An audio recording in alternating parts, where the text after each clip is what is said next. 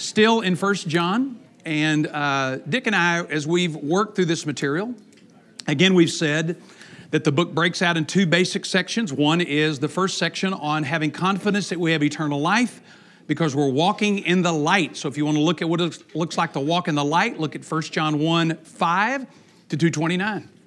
And then the second section is that we have confidence that we have eternal life because we're living as children of God.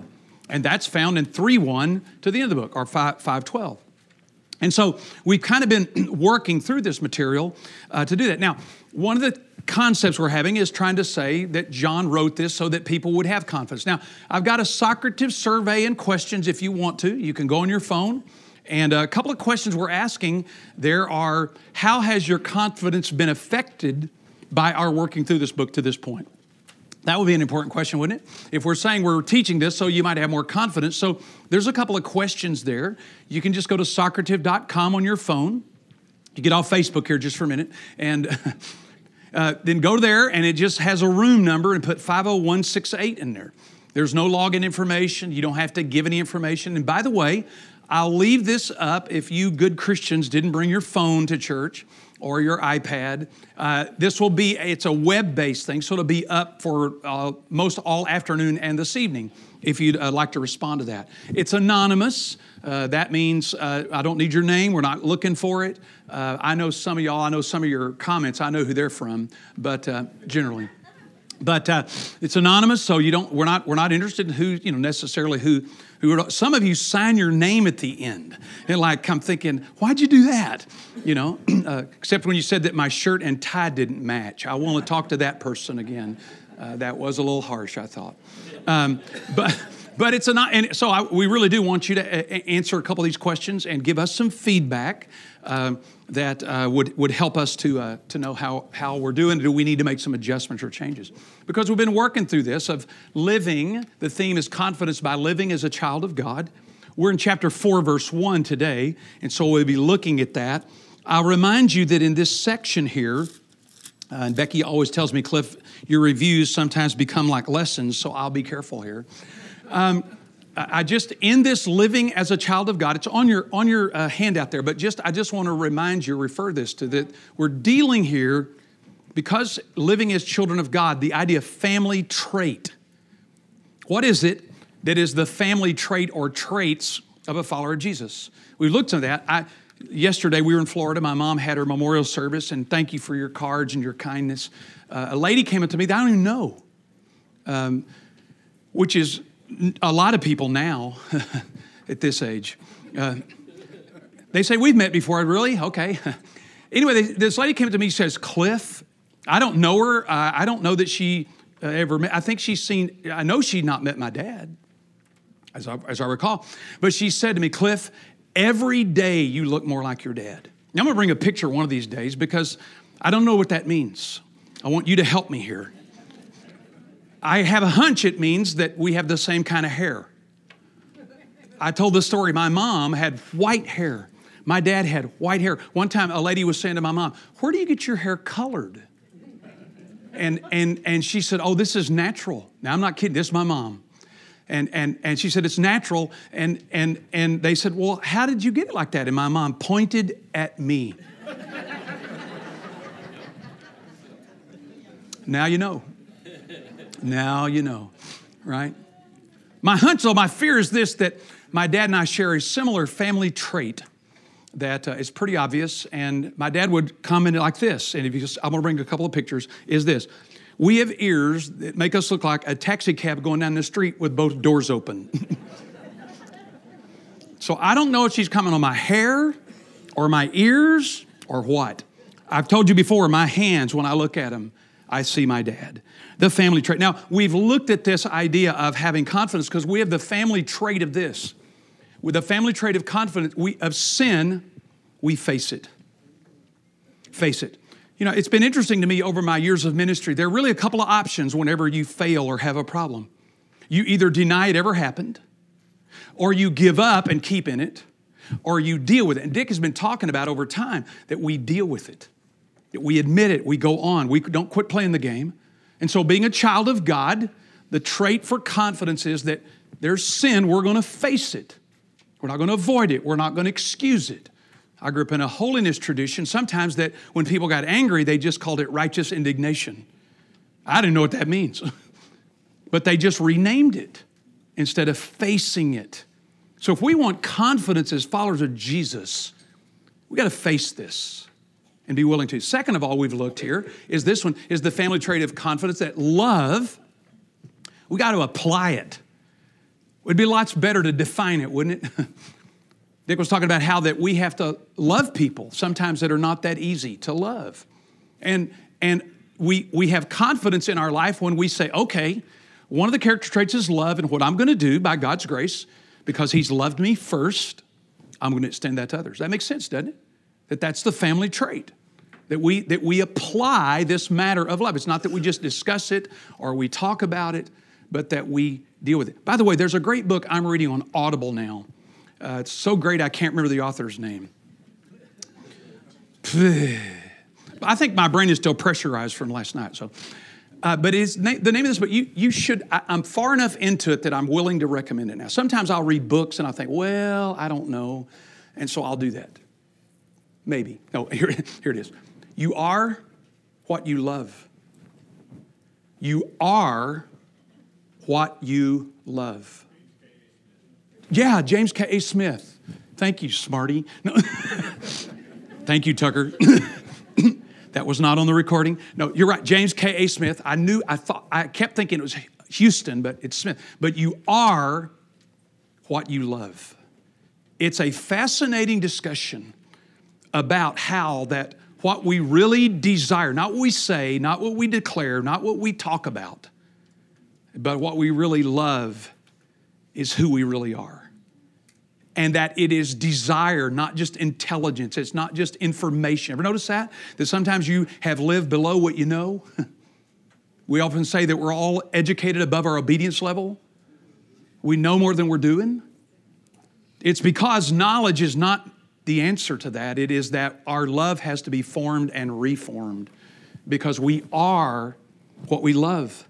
And so the family trait of love, applying it into our daily life. Then the third one here we looked at was the family trait of confidence, the Spirit assessing it. Now, I told you I don't like the word it ever associated with the Spirit. The pronouns in the New Testament are personal. They're not it. They're not neuter. There's a pronoun form in Greek, neuter, and that is it, but it didn't fit my homiletical design, so I did that. So this matter about the Spirit in 4:1 to 4 there, or 4:1 to 3, that the family trait of confidence, the Spirit assessing, that one of the things about children of God is they're not gullible. They're not gullible. Where John keeps saying, not every spirit is from God. Test them. Don't you out, see if they're true. I talk to people sometimes, that it saddens me that in churches or organizations or companies, it's the same thing like this, that anybody that asks a question is always considered negative. Instead of, look, I just don't think this is right. Could we talk about this? And I told you last week, my opinion, again, the thoughts and opinions as teacher, not necessarily thoughts and opinions across the community church, it's elders or leadership. I get real nervous when people who claim to be spiritually minded can't be confronted or can't be challenged. And I'm not talking about in a mean way. I'm talking about where I challenge, well, I'm not sure about that. I don't know about that. I've got another idea here.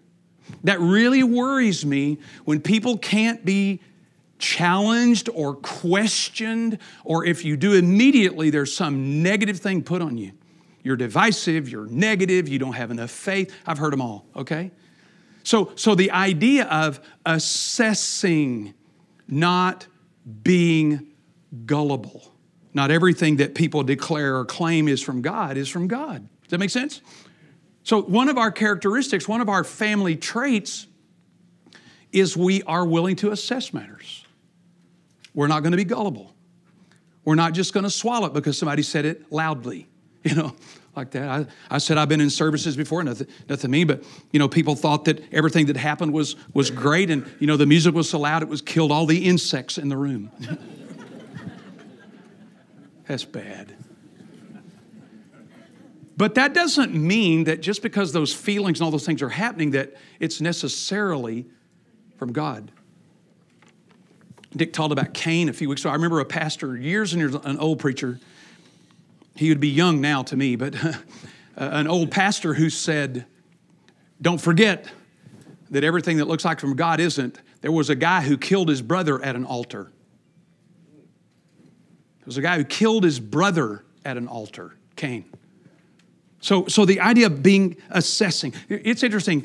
Dick and I were talking about this. I want to say a couple things here real quick and then back up, and then Becky's going to get me here in a minute. So one of the things that I would suggest about this assessment, and John hits this, notice where he says, every spirit that does not confess that Jesus Christ has come from God is the Antichrist. And I wrote in my notes here, I didn't say this last week, I would venture to say that every false teaching that has ever affected a follower of Jesus over the centuries has as its core a false teaching about the person of Jesus. Every heresy. I think you can just about write this down in stone, that every heresy, really false teaching, I'm not talking about disagreement here, where there is simply some significant error about the person of Jesus. Every time. Because he's the linchpin, if you will, in many ways, of all that we understand here about the saving work of God. So just be alert to that. When you hear people start monkeying, that's my dad's word, you see people monkeying around with the doctrine of Christ, be listening carefully. Be listening carefully. Because here is where you'll discover. I've had these conversations with people before, and I say, let's cut to the chase. You see Jesus differently than I do. Okay? Now, I'm not talking about color Harry's got or what eyes, I'm not talking about that. I'm talking about you and I see him completely differently in these areas. So be alert to that. I remember this idea of false teaching. At one point in my life, I was involved in a situation where I was with a lot of religious people. And I'm just trying to be here. It wasn't anybody here, nobody here, not in Oklahoma. This happened in another state. But I had spoken on a topic that was just kind of a basic topic series, teaching through a series of passages, and got through that. And as I taught, got through, just like that. Later, I find out from a person in this conglomeration of people that said that they had a parent who could never, ever come hear me speak again. I said, well, I get that a lot, but said they couldn't come because of what I said. And I said, well, I'm sorry to hear that. It's unfortunate. Anyway, I saw the person a little bit later, and I said, could I talk to you about this situation? And they said, sure. So we went to this place, and I said, look, I'm open if I'm in error here, because I try to apply what I'm saying. If you think I'm in error here, I just, I need you to help me understand where you think, I did my study, did my work, and I really tried to work hard on this. So if you can tell me where I'm wrong, I'll be glad. They said, well, there are a lot of people disagree with you. I said, again, get that a lot. Understand that. No, there's nothing new here so far. I need some new, okay? I just need to know that. So the person said that, and I'm not exaggerating. Preachers sometimes exaggerate. I'm not kidding you. I did this. I took my Bible and I handed this person, I said, then show me, please. This person did this. Get that thing away from me. Get that thing away from me. Get that thing away from me. And I said, I don't know how to spell that. But I'm thinking, in the name of Jesus, the spirit of Antichrist is right here. Right here. Right in front of me. And I just right then began to take authority in Jesus' name to say, nope. Nope.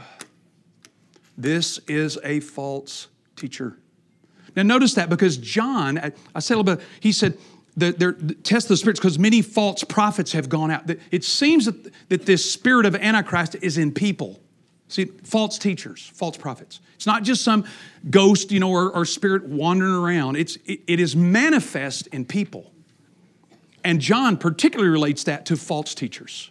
We're going to look at that a bit. So this idea here, if you will, of this matter of the false teaching, the resistance to Jesus, the willingness. And I've often wondered how long that spirit had been operating in that person for a long time, because nobody had ever done this.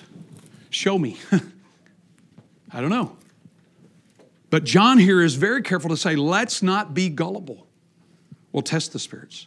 Then finally, notice here in verse 4, you are from God, little children. This is our new one today. Here's the family trait of confidence, source, accepting it. Now, I want to read this in verse 4 here. We'll go through. Here's this. You are from. Now, New American Standard has got the word from. I forgot what ESV has there, but it may be the same term. But I just want you to notice how many times the word from and in are occurring in this passage. You are from God, little children, and have overcome them, because greater is he who is in you than he who is in the world.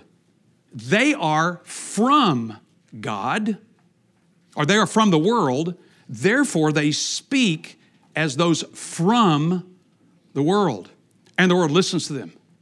We are from God. He who knows God listens to us. He who is not from God does not listen to us. By this we know the spirit of truth and the spirit of error. Now, whenever an author does what we call in biblical recurrence of some terms like that, we think, well, there must be a point here for a second.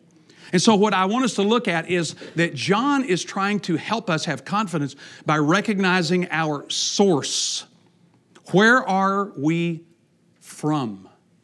What is the source? The Greek word here, or the Greek term here, it's an easy word. It's called ek, E-K, and it means out of or from or finding its source in. So it means out of, from, or finding its source in. When he says, you, beloved, you are from God, the source of life. What is your source? What is the, where are you from? I have a good friend who's a pastor on the south side of town, Steve Childs. We were roommates in college, and he's pastoring at church down there. We're a good guy. His wife grew up in Ohio, and her last name was Kowalski. I can't even spell it. It's like Mike Krzyzewski, by a vowel, by a vowel. And she grew up in Ohio, and I didn't know, I grew up in Texas where all jokes are Aggie jokes. They got 3 books in the library at A&M, and 2 of them haven't been colored in,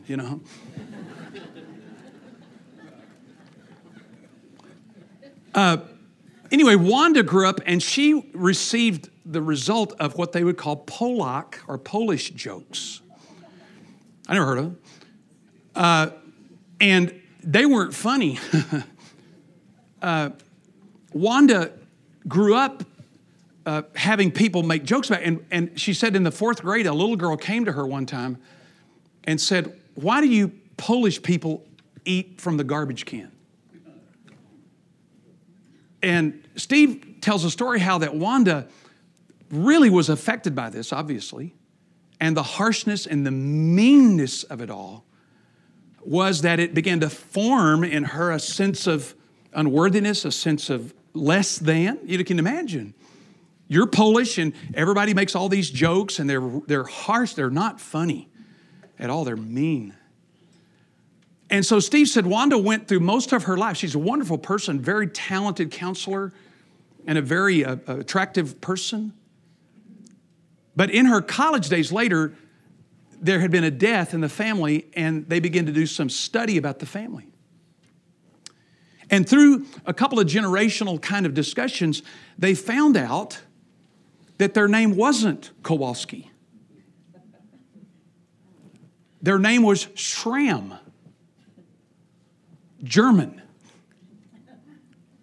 And they come to find out that around the First World War, when her grandfather was in Germany, that the German army came through conscripting young men to become soldiers. And he decided he didn't want to go to World War I, so he went to Poland and changed his name. His last name was Schramm. He was of German descent. When Wanda found out the source of her family, it changed everything.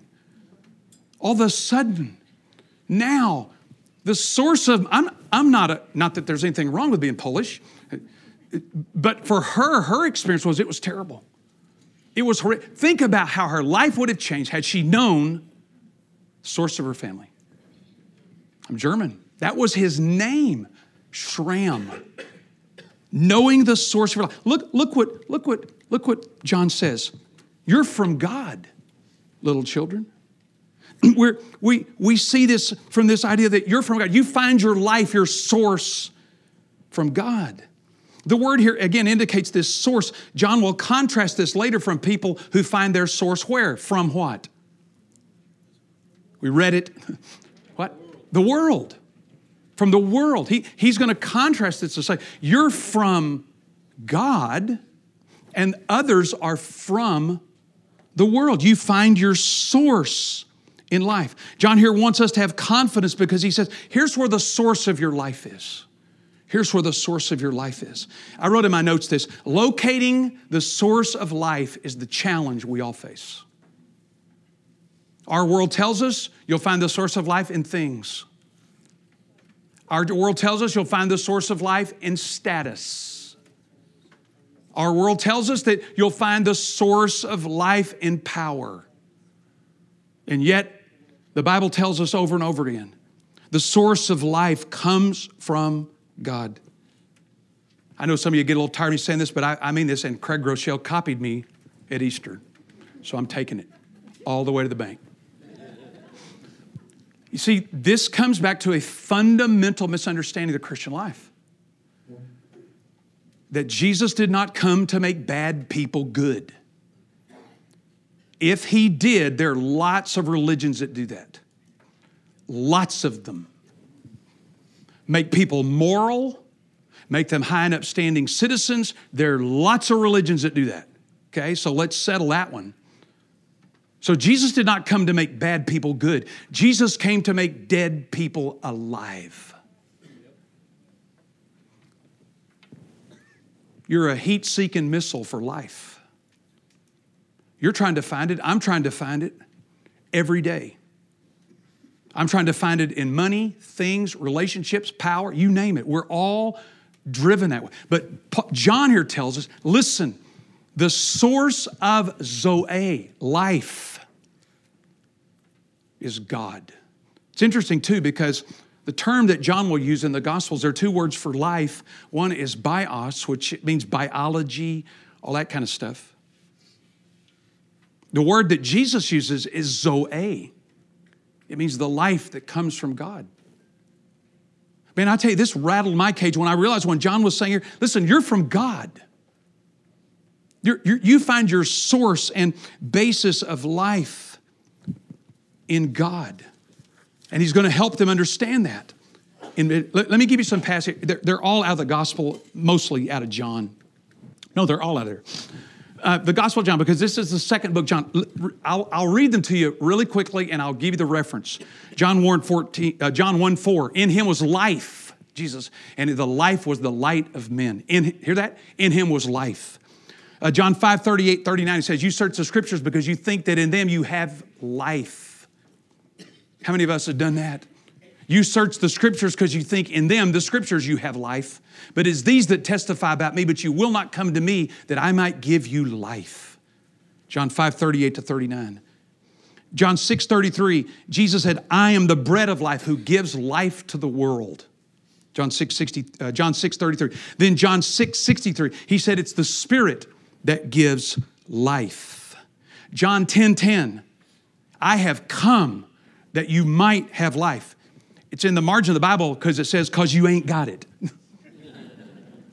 Some Bibles, mine. I say every Bible. Y'all don't even listen this morning. And you got an extra hour of sleep. John 11:25. I am the resurrection and the life. He that believes in me, yet though he die, will live again. John 14:6. I am the way, the truth, and the life. John declared that from the very beginning, we are ek God. We are from God. And we have confidence here that our life is right. I'm not going to bore you again, but I've told you my own testimony when I was in seminary. When I was sitting in the car one day and I thought, I don't think there's anybody in here but me. I don't think there's anybody in here but me. Jesus, you got to do something. One of the great Puritan books that I've read over the years, and you should read, it's called The Life of God in the Soul of Man. The life of God in the soul of man. That was Wesley's favorite definition, by the way, in terms of his understanding of what it meant to be a follower of Jesus. Life. You are from God, little children. Don't forget this. Your life, your source, your being finds its source and strength and being from Him. And so we find in our lives this confidence. Now notice what he says. You're from God, little children, and have overcome them. Here's the life. Because greater is He who is where? In you, than he who is where? In the world. Where would you rather have it? In you or in the world? In me. In me. I'm reading theologically all the time, and one of the things that I'm reading more and more people are writing about is an old idea that Puritans and some Reformed scholars wrote about, and it's called this, union with Christ. I've told you before, we've turned this thing around to where we ask Jesus into our life, which isn't much. Instead of Jesus inviting us into His life. Jesus saying, why don't you come into my life? Why don't you allow yourself to come into my life? It is Paul's most famous statement in the epistles, Christ in you, Christ in you, Christ in you. The other one is, you are in Christ. If anyone, therefore, whoever is in Christ is a new creature. Old things have passed away. What if we change this, that our life is in Him? Not Him in our life, us in His life. Now notice what he says. You've overcome them. Who's that? All the people you don't like, right? I think it was, again, my brain is pressurized. I was trying to remember songs, Becky told me the lyrics 3 times, I still can't remember it. I need to see a doctor. But I think it was somebody. Yeah, and that's strong, By the way, here, I need to give you this too. I don't know it was Anne Lamott or whatever, but said you can always tell when you've created God in your own image, He hates the same people you do. That's scary. Listen at that. You can always tell when you've created God in your own image. He hates the people you hate. And I don't think He hates anybody. So we might want to be careful there. He doesn't hate anybody. So we've overcome them. It's not our enemies. It's the false prophets and the false teaching. The false teaching. Why is that? Greater is He that is in you than he that is in the world. Now, who's in the world? Who is he referring to here? The Antichrist, the spirit of Antichrist. Yeah. We sometimes even might say the spirit of the evil one, right? And I remind you again, the opposite of the evil one is not God. The opposite of the evil one is Michael the angel. Let that sink in a little bit. The evil one was created, from all we can tell. He's not eternal. He hadn't existed always. He's a created being. The typical answer is he fell from heaven. Some would disagree with that. That's okay. I don't know any other explanation. I can't believe God created the devil as the devil. Like throwing a rattlesnake in a daycare and say, I hope you don't get bit. So if he's a created being, a fallen angel, we need to get our heads straight on this. Greater is he that is in us than he that's in the world, because he that is in the world isn't even the opposite of God. He's the opposite of an angel. You with me? Think about that. We give the devil too much credit. We give him too much power. He's a fallen. I'm not saying he's not, you won't goof around with him and mess around. But I am saying, when John says this, you go, yeah, greater is he that's in us than he that's in the world. Because he in the world is the one who is the opposite of not God, but Michael. So, false prophet. You've overcome them because greater is he that is in you than he that's in the world. We don't have to worry and fear and anxiety here. We've got one who lives in us and helps us to understand our source of life. So the essential source of life is, where do I find it? I think I have to answer that regularly. I think I have to be honest enough to say, has my life drifted into thinking that the source of my life is in this, or if I could only get that, then I'd really have life. You ever struggle with that? I told you, turning 65 wore me out. I wanted to tear that Medicare card up. Becky said, don't you touch it. You know, all of a sudden, like in ways I can't even explain, my fear of retirement just scared me to death. I said to Becky, I shouldn't tell you this. I just said, Becky, God will take care of us, right? And she looks at me like,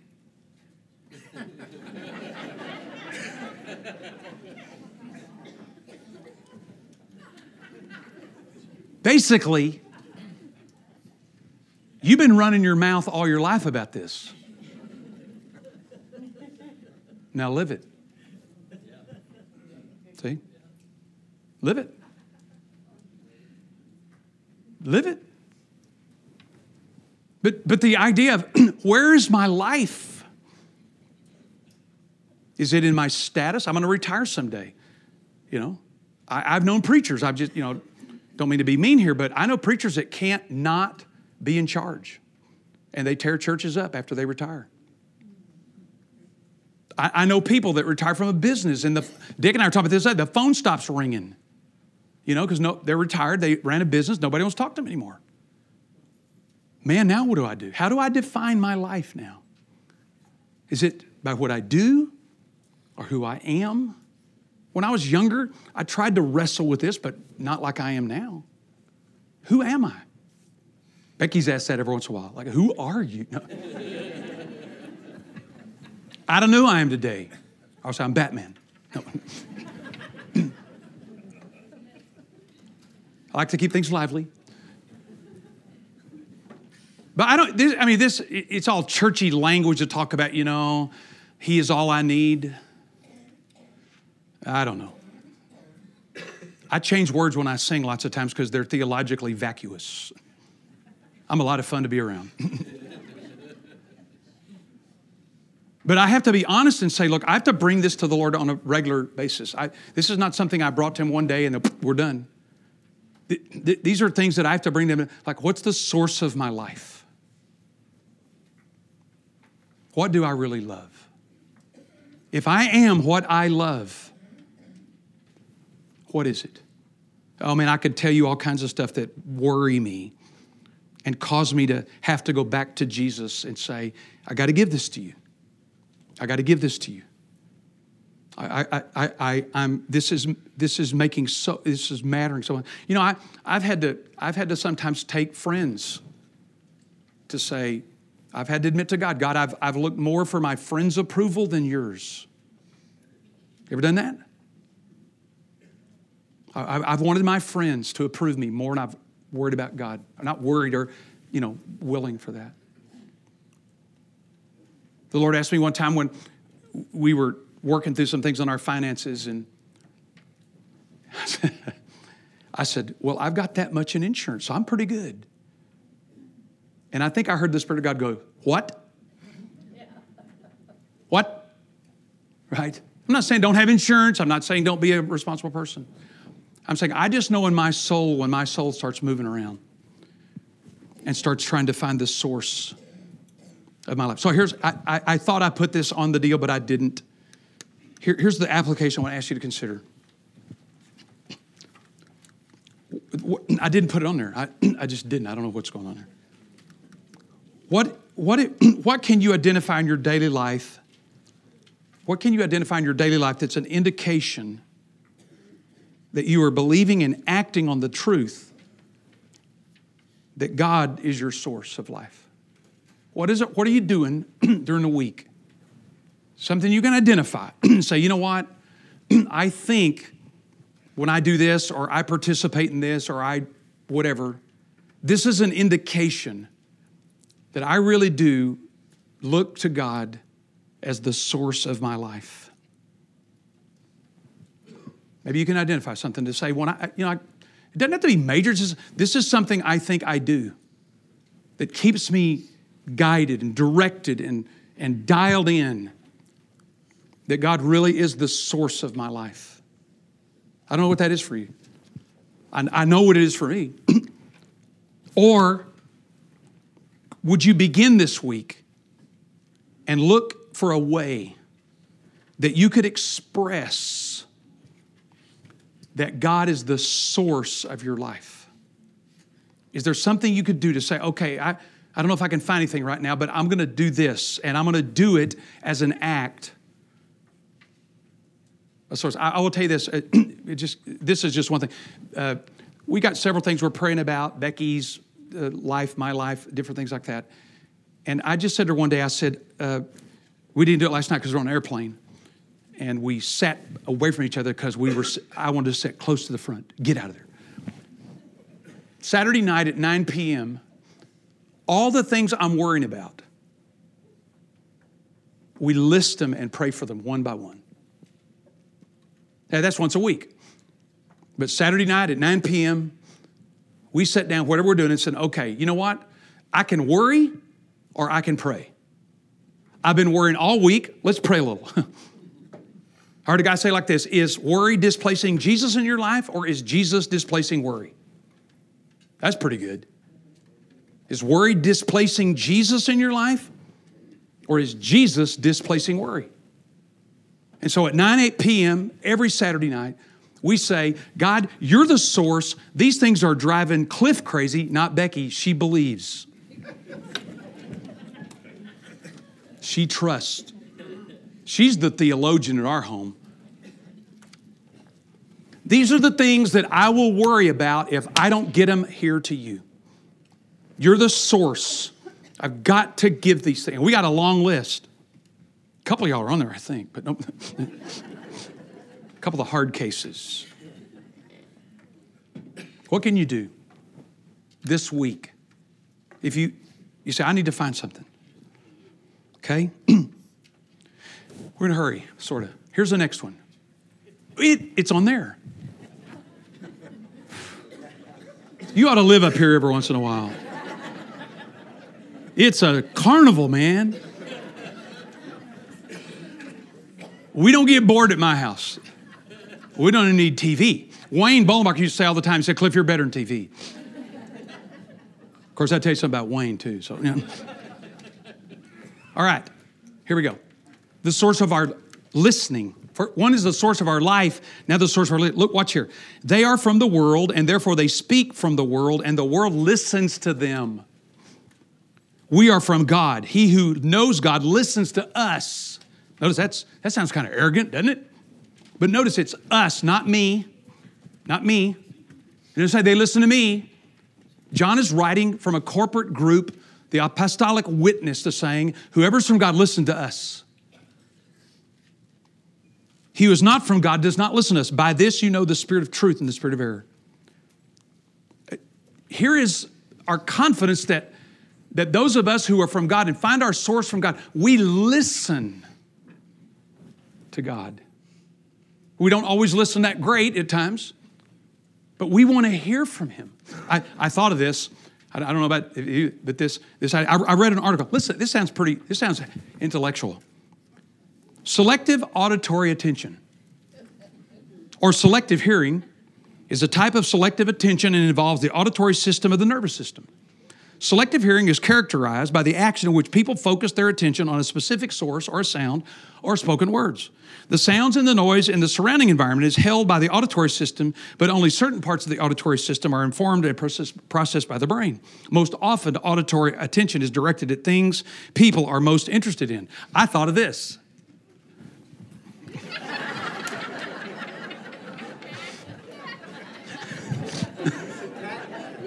Huh? Pat, yeah. Thought of this. Yeah, that's called selective hearing. Mine is stuck on that. Yeah, or this one.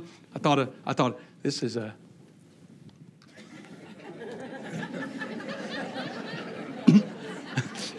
Can you read that? It says, "Yes, I heard you calling me. Did you hear me ignoring you?" Yeah. The selective hearing. Who do you listen to? Who do I listen to? He says this, they're of the world, therefore they speak and the world listens to them. Now the world, just look here real quick. The world is not people necessarily. When in John 3 it said God so loved the world, it didn't mean the planet people. But in this context, the world is a system. The world's a system in opposition to the rule of God. There really are, and Dallas Willard does a much better job than I do on this, but the idea that the rule or the kingdom of God comes to displace every other rule and kingdom.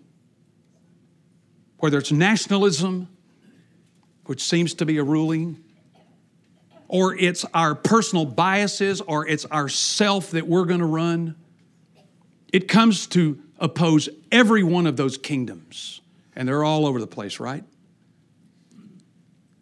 The world, it's a system. It has its own values, its own rights, and its own determinations how things will happen. This system is contrary to God's revealed will in Jesus and the Scriptures. And so we as people have to say, listen, the rule of God trumps every other rule, every other kingdom, every other loyalty. That's hard for us because we got all kinds of loyalties that came to pull and cause us to try to say, well, what about that? We just have to keep running it back to Jesus and say, hold on here. Who am I listening to? Who am I listening to? He says they listen to the world and they'll listen. It's interesting. I just maybe make a matter here. I wrote here the distinction here between those of us who listen to God or listen to the work, we'll say that, and those who listen to the world, I think is getting more distinct than ever. I think it's really going to get more clear. There's kind of been a muddy middle in America for quite some time of the world and the church. Some of us who look at that wonder how much of the world has gotten in the church. How much of the church got in the world? Or has it? Or has the world and the system of thoughts and opinions, teacher, not necessarily thoughts and opinions across the community church, it's elders leadership. But this is where our loyalties have to be clear. That our loyalties are to the kingdom of God. Doesn't mean we're going to be a bad citizen by that way, but it means our loyalty to the kingdom is supreme. It's been pretty easy to work both of those for some time, but it looks like it's getting harder. To be able to really speak, if you will, and hear from God, and then you'll see the line of demarcation. This has worked for a while. It looks like it may not be as much in the future. Now, the idea here of whoever is from God listens to us. Who's us? Well, I think it is related to that, but look here, I think I would refer you back to John 1. Now, don't hyperventilate. We're not going back there forever. People go, oh no, he's going backwards. Notice here in John 1, he said, 1:1, what we've heard from the beginning, notice the pronouns. What we have heard, what we have seen with our eyes, that we've looked and touched with our hands concerning the word of life. The word life was manifest and we testify to it. Who's this? It appears, if I'm any judge of this, the apostolic tradition. The disciples, the followers of Jesus, who begin to write and declare. And this apostolic tradition, this understanding that we listen to, what has the church believed? One of my heroes, Tal, his uncle, Tal Olden here, but his uncle, Dr. Thomas Oden, used to say to us, Dr. Oden was the world's leading authority on the church fathers. He had read more, studied more, written more. If you just look at Thomas Oden on Amazon, he's about 60 books. Dr. Oden used to always say, we need to listen to those who are the closest to Jesus. What did they say? What did they declare? What did the apostolic tradition and the church fathers believe?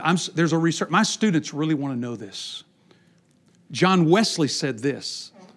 That would be suggesting that the first 400 years of the church is where we find what we call the consensual teaching of the church. The first 400 years, the consensus or the consensual teaching of what everybody believed. Eastern Orthodox, Roman Catholic, what did they share in common? And John Wesley said this, the greatest tragedy in the history of the church was at the 4th century when Constantine became a Christian.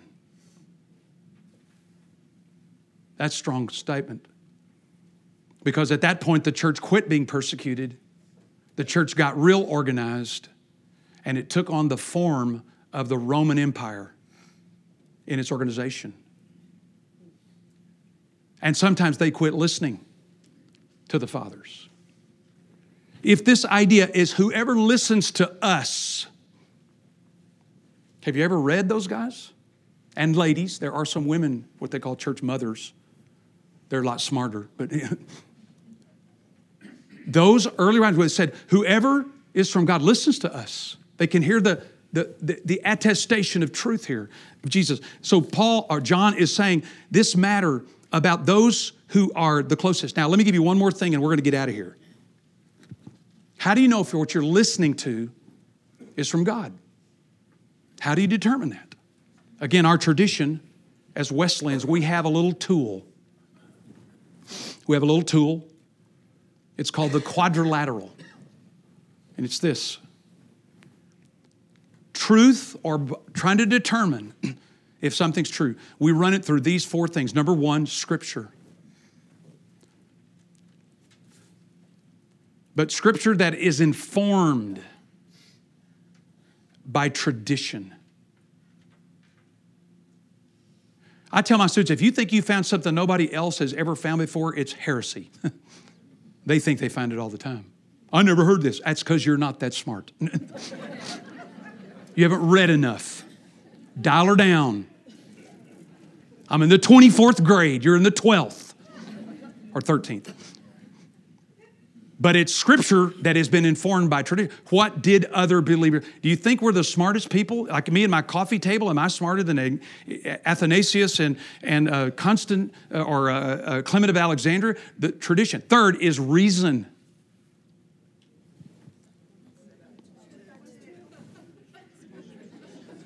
Scripture, tradition. I know what I'm doing up here. You don't, yeah. That's how I keep a job. So they what was that about? I don't know. Scripture informed by tradition and reason. And then reason. And then finally, experience. And that does not mean individual. That means what has been the experience of the church? What is it that Christians have practiced? Now, I'm telling you, I think we're at a time in our culture right now I've talked to our staff here. There are a lot of people making lots of truth claims. There are a lot of people making truth claims about this. And you say, wait a minute, hold on. Let's look at it then. Let's run it through the mill. Scripture, tradition, reason, experience. Let's have a conscious, serious conversation about this. Instead of you just think the Lord told you this, or you just feel this, or this couldn't be true because, that we use the quadrilateral. What are we listening to? How do we discover whether something is true? Again, I would bring us back that we listen to those who are the most or closest to Jesus. I'll tell you that at the end of this. Dr. Oden, we were working on a project of his work. This happened with a group, so I'm not telling anything that's not public. But Dr. Oden was a brilliant scholar up at Brandeis and taught theology for 40 years. But he was so committed to trying to help people discover, what did the church fathers say? What did these godly men and women say in those first 2 or 3 centuries about Jesus? One person said, if you read the church fathers, you wouldn't even need the Testament. You wouldn't need the New Testament. They quote the Scripture so often you could reconstruct the New Testament. You wouldn't even need the New Testament. It would be, you could reconstruct it through their writings.